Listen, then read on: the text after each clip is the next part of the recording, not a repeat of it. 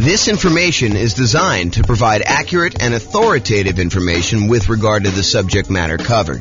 It is offered with the understanding that the presenters are not engaged in rendering legal, accounting, or other professional services. If legal advice or other expert advice is required, the services of a competent professional should be sought. Welcome to the Seattle Real Estate Investing and Real Estate Financial Planning Podcast. Learn all about investing in real estate in Seattle, Washington, with a combination of real estate financial planning and modeling with numbers specific to Seattle, plus syndicated, more generalized recordings of live and pre-recorded real estate investing classes, not all of them specific to Seattle. Be sure to stay tuned after the podcast for a message from our sponsors. Well, good morning and welcome, everyone. I am your host, James Orr, and today we are going to dive deep into exactly what affects your private mortgage insurance rate. You might think that, hey, look, private mortgage insurance, PMI, the rate that the lender charges you for opting to get a loan with less than 20% down, that is just some made-up number. Turns out it is not a made-up number. Turns out there are some very significant primary factors that go into what your private mortgage insurance rate will be, and also some kind of secondary adjustment sort of things that they have in there as well to determine what your PMI rate is. So quick recap before we dive into the factors.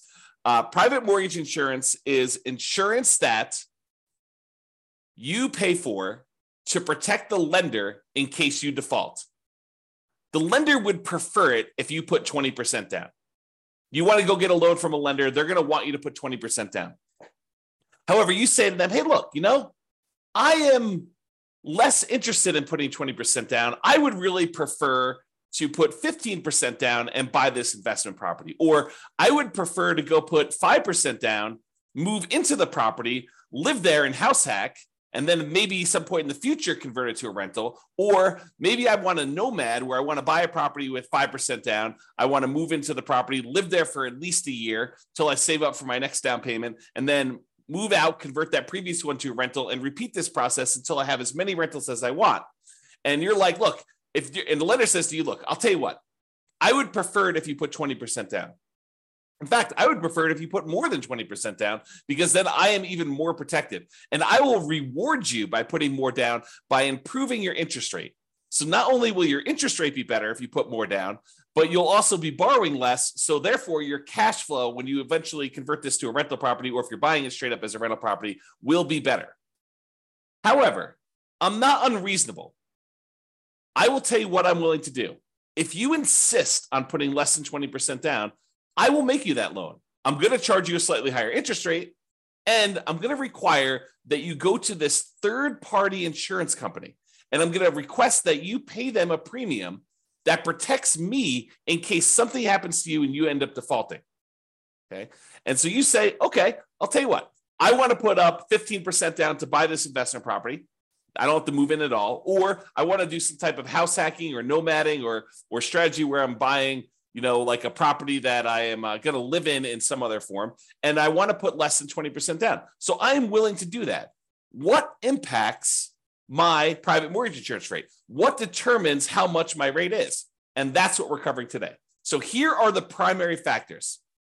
Now, before I go into the detail of what the primary factors are, there can be hard minimums for the PMI rate as well, regardless of any of the adjustments. So they may say, look, whatever your rate is here, but there may be a bottom threshold that says you can't go below this amount.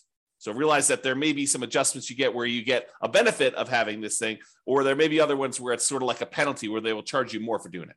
Okay, so what are the factors? And think about it from their perspective, right?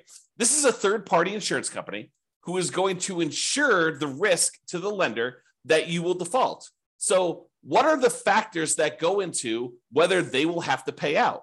Because that's how insurance works, right? Like if you're going to get insurance on your house and the lender might have to replace your house if it burns down, one of the things that they're going to want to know is, well, what am I on the hook for? How much of a house am I going to have to replace? So what is the value of the property and what is the insurance amount you're going to want to have coverage for? And they may also say, look, if you're going to come in here and you want to get fire policy on your property, if you're going to be willing to pay the first $10,000 or $20,000 as a deductible against the claim that you're going to make, well, your insurance can be a little bit lower because we're likely to have smaller fires that get caught and they're not going to have as much that we're going to pay out. Whereas if you say, look, I only want to have a $500 deductible, then your premium, how much you have to pay for that insurance, is going to be higher. Similar things are happening with this private mortgage insurance, where they're looking at the factors and how much they might need to pay out. So for example, what is your loan to value of the property? If you're at 19% down payments, you're very close to that 20% down, and they may have to pay out only 1% if you default, because the lender only has coverage for 20% of the property value. Like if they are looking at that and they only have a small amount that they might pay out, the private mortgage insurance premium is going to be lower. If your loan to value is higher, if you have only put 5% down and they might have to pay out 15 or 20% in order to protect the lender, your premium, your private mortgage insurance premium, is going to be higher. So the higher the loan to value, the higher the PMI is going to be. Okay. The coverage amount for the lender. So the lender can choose or insist on certain coverage amounts. And when we go over the actual calculation, we're going to go over another class where we talk about how to calculate PMI. I will show you the rate sheet for calculating private mortgage insurance. And I'll point out to you that the lender can choose to have certain amounts of coverage. It could be, I don't remember, making up numbers here, but 15 or 12% or 6% or 22% or 35%. So the lender can choose what level of coverage they are insisting on for you to get. So if the lender requires more coverage, they want to be protected down to 65% loan to value, that could be a higher PMI rate for you than a lender that only requires to be protected down to 80% loan to value. Okay, so that's going to be another primary factor as to what is on there. Now, another factor is your credit score. Another reason for you to take the time to make sure that you improve on your credit score, because the credit score is going to be a major factor in what your private mortgage insurance rate is. When we look at the primary table, when we do the calculations on how to calculate it, you're going to see that like credit score is the main thing going across the top that basically says, let me pick the credit score I've got. Let me pick what loan to value I'm doing. And those are like the two big ones that it's going to determine what it is. And then of course, they've got all the different coverages for the lender on the left-hand side as well. But those are like the two big ones that you decide on what your kind of primary rate is, okay? However, which table you choose is often determined by the amortization term of the loan itself. If you get a 15-year loan, the rates are different than if you get a 30-year loan. And I think the cutoff for them, for at least the table that I've seen, is usually 20 years. So if you're greater than a 20-year loan, you have one table. If you're less than a 20-year term on your loan, then it's another table, okay? So the shorter terms, like a 15-year loan, has lower private mortgage insurance. It is cheaper for you to get private mortgage insurance if you chose to get a 15-year loan. So you're gaining a little bit of ground by having a lower PMI payment, improving cash flow a little bit, but it's much uglier because the 15-year loan, your cash flow on that is going to be much uglier, right? Because you are choosing to pay off a lot of principal every time you make a payment. You're trying to pay off that entire loan in 15 years. And even though your interest rate's going to be better, presumably, and also your PMI is going to be better, your total payment is probably going to be higher overall. Okay. So that's the amortization term of the loan itself. Then fixed and variable payment amounts. So if you decide to have fixed monthly payments or variable payments, then that actually can impact your PMI as well. And the time you've been paying the rates, that is another factor in what the PMI rate will be. And then the lender has separate pricing sheets. So like credit unions apparently have a separate pricing sheet than a conventional lender. And so you may find that the rates are different if you go to two different lenders. So PMI is not static. You have to shop it around as part of when you're shopping for your loan. It's one of the factors we talk about when you're trying to determine which lender to use. So you want to go and find out not just like, hey, what is the rate today, but also what is your PMI rate for me in my situation? Okay. Now, those are like the primary factors. However, what's also difficult is there's a whole separate section after we determine your primary rate for adjustments that get made to your PMI rate. Okay, so let's go over the adjustments quick. If you're doing cash out refinance loans and you have PMI still left on your property, guess what? You're going to get a penalty to your rate for doing that. They think of that as an extra risk. So your PMI rate is going to be higher for that. If it's a second home, if you're not just buying this as your primary home, if it's a second home, you will get hit on your PMI rate. It'll be a penalty for that. In addition to that, if it's an investment property, you will get hit. Your PMI for doing an investment property, if you're doing a 15% down, non-owner occupant investment property loan, that PMI is going to be different than if you bought a 15% down owner occupant house hack / nomad property.